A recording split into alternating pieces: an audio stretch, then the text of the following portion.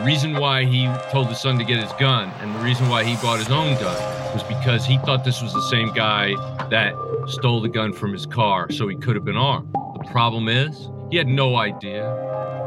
I worry very much that any of that existed 3 months ago doesn't exist anymore. And the biggest travesty here with respect to law enforcement actions is what it might have cost this investigation in evidence.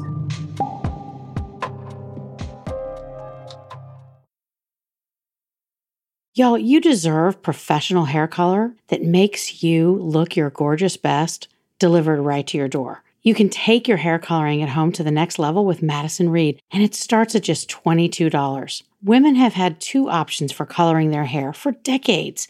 That at-home color you got out of a box that's outdated, or going to the time and expense of a traditional salon. Many clients of Madison Reed comment on how their new hair color has improved their lives.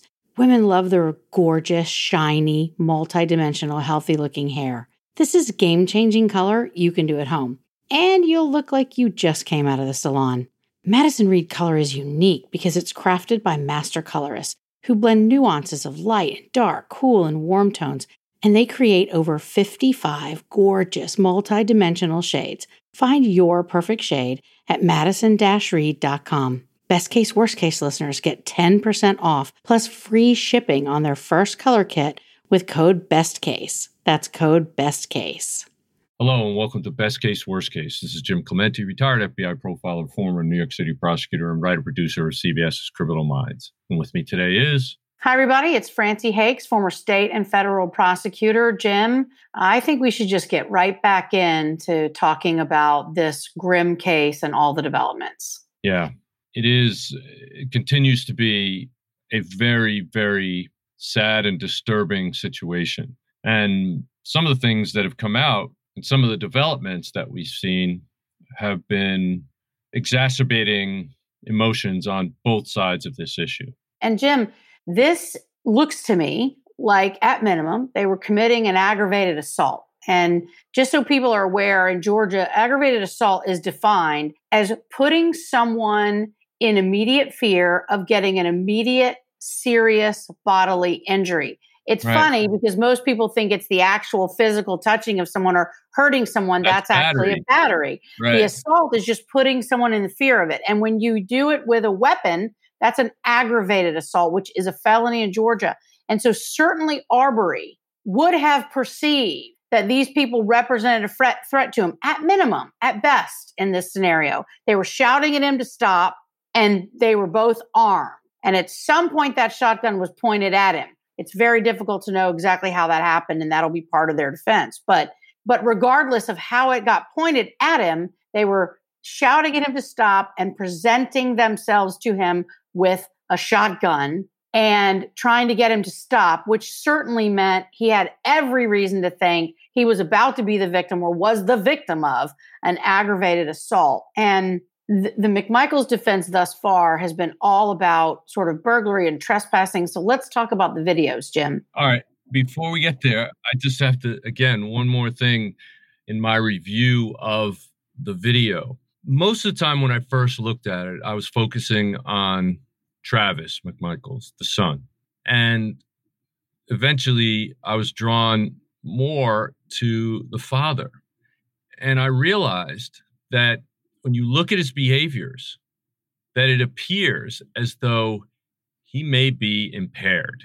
First of all, he's not driving. Secondly, he's in the back of the pickup. Whether he was in the passenger seat and then got out and climbed into the back, I don't know. But for some reason, he's in the back. Maybe it gave him a better view.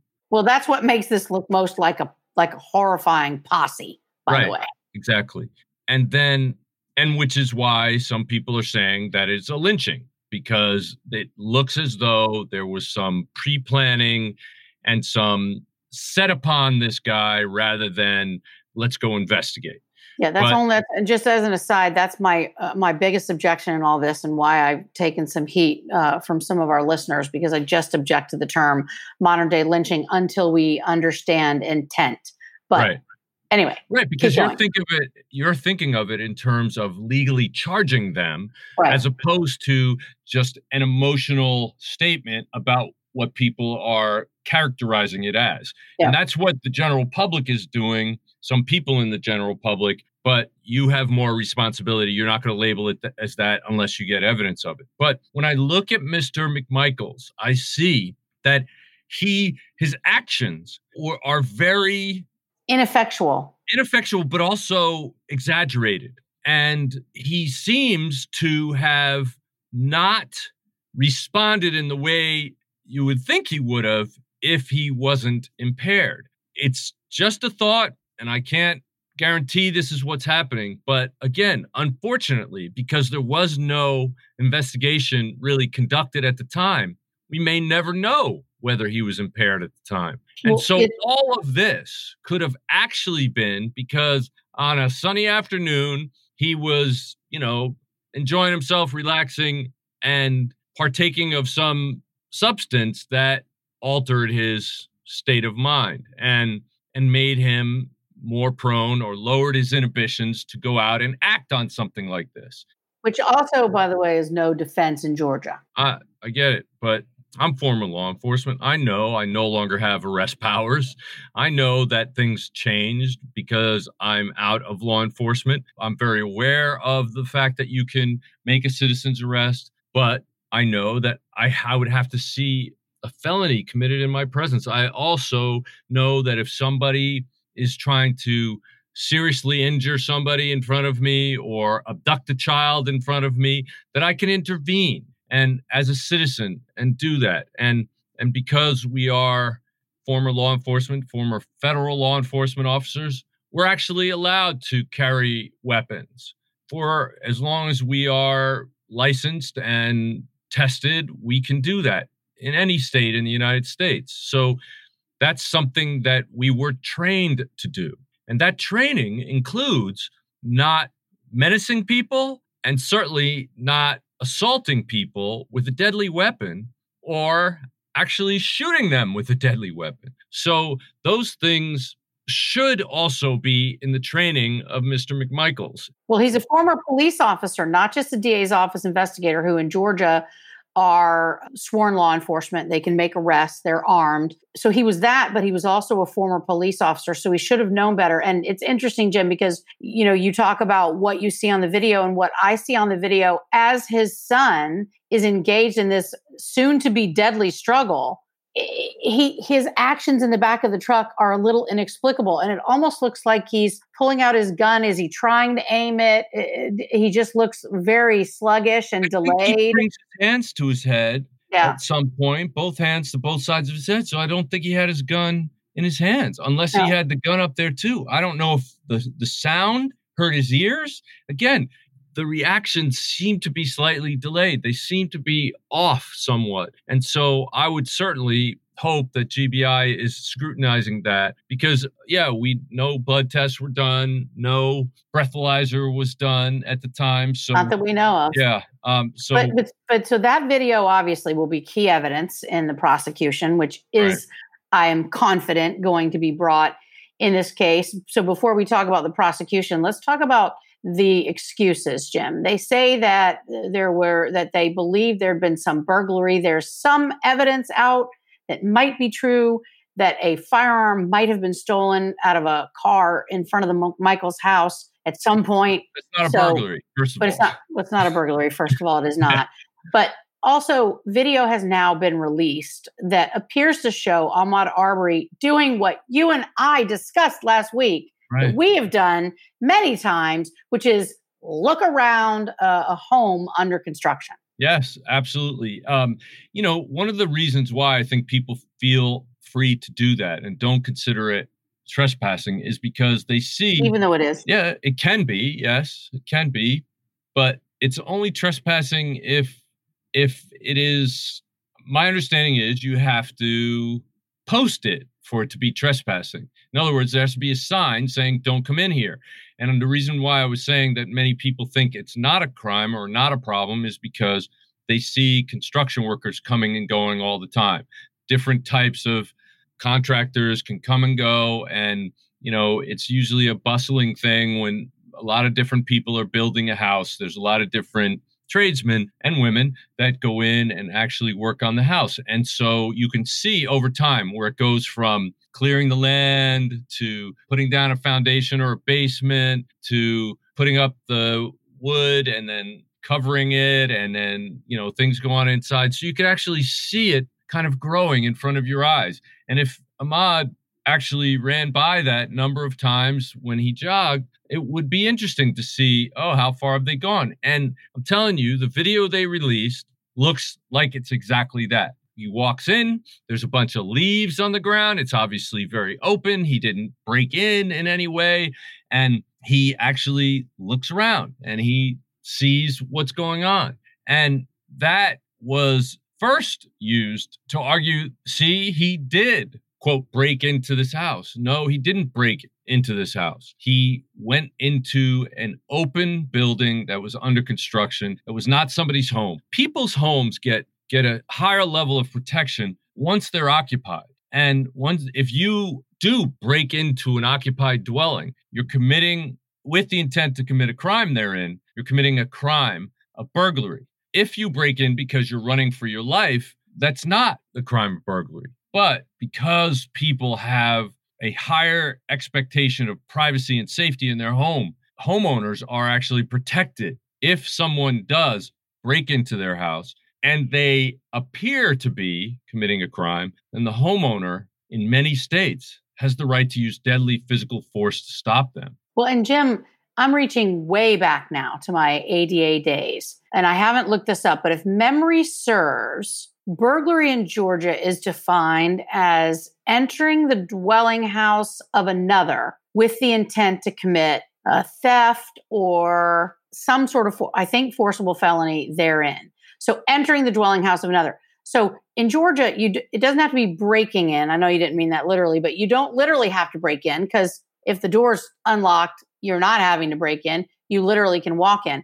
But it's entering the dwelling house of another. Now, I understand that there was a homeowner, and the camera that we see was the homeowner's camera that he had put up while his house was undergoing what looks like extreme renovation. I don't think it was a new build. I think it was one of those stripped down to the studs and rebuild. That's my understanding. But regardless, there was an owner, and the owner had cameras up, and he had actually asked a friend to go, and after he got one of those alerts on his camera that someone was in there looking around at a time when there was no construction right then, he'd actually asked a friend to go by and see, what did the person do? Was there anything missing? And the person went over and said, no, there's nothing missing. And that was all there was to it. He didn't even call police because the person didn't do anything. And we now know, or we think we know, that that was Ahmaud Arbery. And that is not a burglary. It is not a dwelling house, because no one actually lived there, right, because you can't live there when it's down to the studs. My understanding is that he was told at the time when he did, it was about 20 minutes after Arbery had left. When he called the neighbor, he was told by the neighbor, yeah, that guy's dead. By the time the neighbor was called by the owner of that house, Arbery was already dead. And so there's no question that this is the first contact the owner made with anybody in that neighborhood, and Arbery was already killed at that time. But I have to disagree with you. I don't believe it was a stripped down house. I believe that it was new construction, just because I know I've done a number of houses. I've stripped down a lot of houses and rooms, and there are telltale signs that it is stripped down construction, because there's plenty of nail holes in the 2x4s. There's some laminated boards that are perfect condition. I could see it. I literally froze on them to see that. It does look like that the entire outside of the house was done, and now the interior was being done. And because everything is sort of laid out, and there was no indications on the concrete or on the wood, on the walls, that there had been insulation or drywall or anything. However, it could have been. What happens sometimes is that in the midst of construction, people run out of money or permits or whatever, and so construction is halted and then started up again later. It could have been something like that. Yeah, I don't know whether. I mean, I don't know. I just saw an account somewhere that made me think that it was a reconstruction. It absolutely could be new construction. My point only is that Arbery was not committing a burglary. Right. Because Absolutely.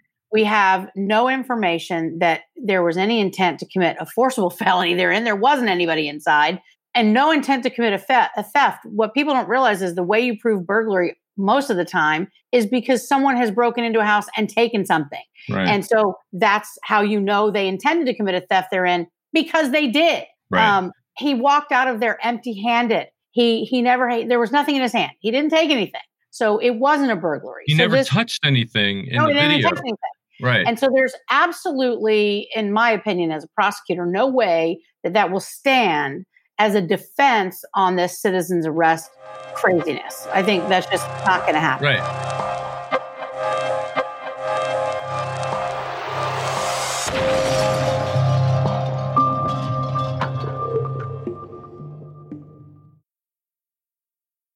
And then what was released is a video from 12 days earlier where a young man who was African American enters that same home under construction and walks around this time.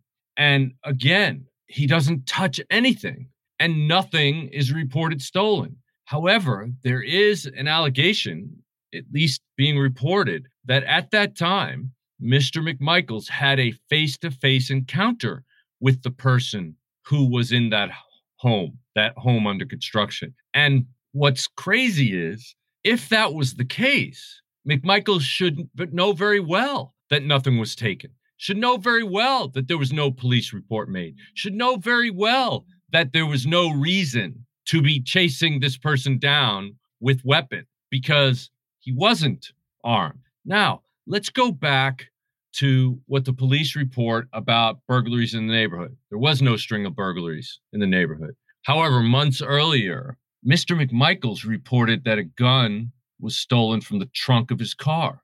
Now, there were no suspects in that case. No, there was nobody seen. There's no description of a person. Right. Absolutely not. So what I believe was happening, what the behavior seems to show, is that McMichaels put together his knowledge of Arbery and or this other person running through the neighborhood, walking into this house under construction, and the fact that at some point something was stolen from his car, a gun.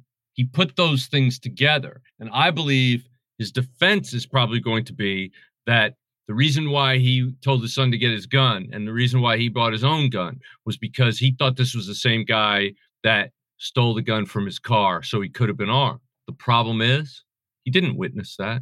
Problem is he had no idea. The problem is that what that evinces to me is that he thinks, hey, he's a black guy, so it's open season. And that is a real problem. Well, it will go to his intent. A judge in Georgia will allow him to present that as evidence somehow, if they can, without testifying, present as evidence that that was their reasonable belief. Now, any good prosecutor, which I hope we have here in Georgia, any good prosecutor is going to say that this was made up in the moments after as an excuse. That's what I would argue as a prosecutor, that this is no excuse, but even if it is, it doesn't apply here because it was made up afterward. That his belief about this was something he came up with to defend himself after they killed Ahmaud Arbery. Which brings me to the prosecutor, Jim. That's one of the latest developments. It's actually the fourth prosecutor. The first was a female prosecutor there in Brunswick who recused herself almost immediately from the case because McMichael had only recently retired from her office. And so she had a clear conflict of interest. She did the right thing and recused herself. The second prosecutor is the one who sent this absurd letter to the Attorney General talking about self-defense and citizen's arrest. He's not coming off well and will be investigated. The third prosecutor is the one who declared he would send it to the grand jury when the grand jury goes back into session after coronavirus lockdown. But the Attorney General realized that person had no credibility with the public and therefore appointed prosecutor number 4. Hopefully the final prosecutor who will be bringing the case, her name is Joyette Holmes. She is the district attorney of my home county of Cobb County, where I was an assistant DA. I do not know her, but she was appointed by our current governor when the DA you and I know, Jim, of Cobb County, Vic Reynolds, was appointed to become the head of the Georgia Bureau of Investigation. When that happened, the DA's office was vacant. And so our governor appointed Joyette Holmes, who, by the way, is Cobb County's first African-American district attorney. And I've done some checking in the last week from everyone I know, she's very well respected and doing a great job and seeks justice. And that is important to her. And so hopefully she'll do a great job here, but she has taken over the case. Well, she's also then the first African-American female district attorney. And that, again, cuts against that one listener's comment that Georgia is a woman-hating hellhole. Hopefully, she will be in a position to actually find out stuff. It's unfortunate that the investigation is extremely hampered by the fact that there was such a delay in the comprehensive investigation. But we both have a lot of faith in Vic, and we know the GBI is a very, very upstanding and comprehensive investigative body, and we do hope that they're able to put together a comprehensive investigation that finds the whole truth. And unfortunately, that's going to take some time. Again, we have not seen the autopsy results, so therefore we don't have all the information. There can be some information on the bodies that could have some effect on the outcome of this investigation. We'll see. And the charges brought. And then, Jim, there's also the Department of Justice has been asked by our state's attorney general to look into possible civil rights violations, hate crime violations. So we will see whether that happens. And then lastly, I think the last thing I wanted to get your take on, Jim, although I know how you feel about this, is that Ahmaud Arbery's mother has very understandably called for the killer to face the death penalty. We do have the death penalty in Georgia. We do, I believe, have 40 men and 1 woman currently sitting on death row in Georgia. It is very difficult to get the death penalty in spite of what some of the people online seem to think about Georgia. It is rarely sought anymore and even more rarely imposed here, which is why there are actually so few people on death row. But Ahmaud Arbery's mother, in what I think is completely understandable, has called for the death penalty in this case. And I did want to say quickly for our listeners, both here and around the world, I think it is highly unlikely the district attorney will seek the death penalty in this case, mostly because the death penalty is, as I said, difficult to get. It's very expensive and time consuming and is reserved for those cases where they feel that guilt is simply a given, that there's no question, but that you have either malice murder, as it's called in Georgia. Some other places it might be called first-degree murder, or second-degree murder, which in Georgia, again, would be called felony murder. But it's not enough just to have either of those two. You've got to have an aggravating circumstance. Aggravated assault might be one of them, but that is generally not what prosecutors in Georgia use as a predicate. They almost always use a crime that is particularly heinous, that involves torture, the death of children or police officers, multiple victims, etc. And I don't think as of right now, we have enough evidence for them to seek the death penalty. But if evidence comes out that this really was a posse, Jim, that this really was an intentional killing in the sense of they hunted him down to kill him, all bets are off and she may very well seek the death penalty. Well, I understand Ahmaud's mother feeling that way. And I do believe that if they find evidence and can prove that the McMichaels acted absolutely out of racial bias, that it could be that aggravating factor, but I do not believe in the death penalty, period. And I will say this, that if audio engineers are able to scrub some of the background noise and filter and clarify the words that are coming out of the mouths of the McMichaels as right leading up to the first shot being fired and the other shots, that they may actually find out what they were saying at that time.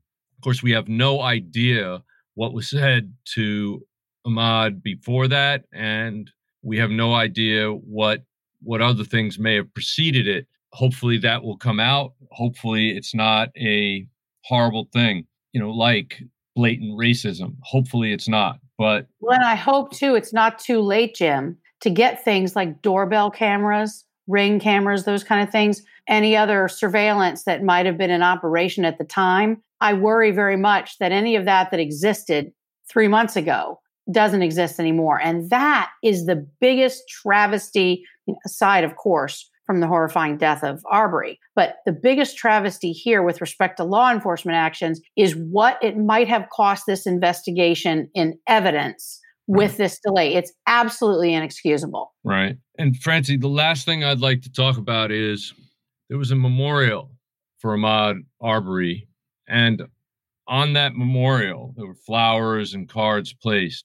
And one of the cards that was left there, it's anonymous. It said, "I should have stopped them. Sorry.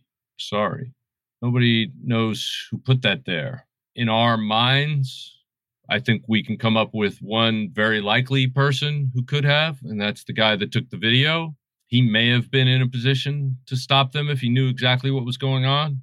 There may have been somebody else. Could be Mrs. McMichaels, could be a sister, could be a brother, could be a neighbor, could be any number of people. But what it does show is that there is compassion in the hearts of people, even people that were that close to it. And it's just underscores the serious tragedy here. And basically the way to avoid this is that we should be loving each other as human beings, not hating each other because of some surface differences. And I just wish this stuff would stop. I hope so too, Jim. We're obviously going to keep covering this. It disturbs us both, and I hope justice will be done. Like you, I have faith in the GBI and in the Cobb County District Attorney's office and the DA herself, and we'll keep following it and report back and hope justice is done for Ahmaud. Yeah. Until next time, thank you for listening. Signing off for Best Case, Worst Case. Best Case, Worst Case is an XG production.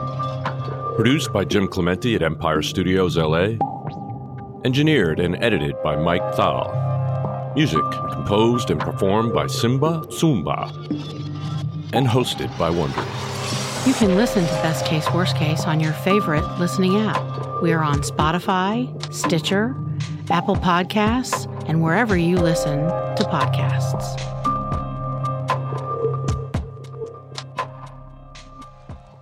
If you want to do something about child sexual abuse, Darkness to Light can help. Did you know that more than 90% of the time children are sexually abused by someone they know?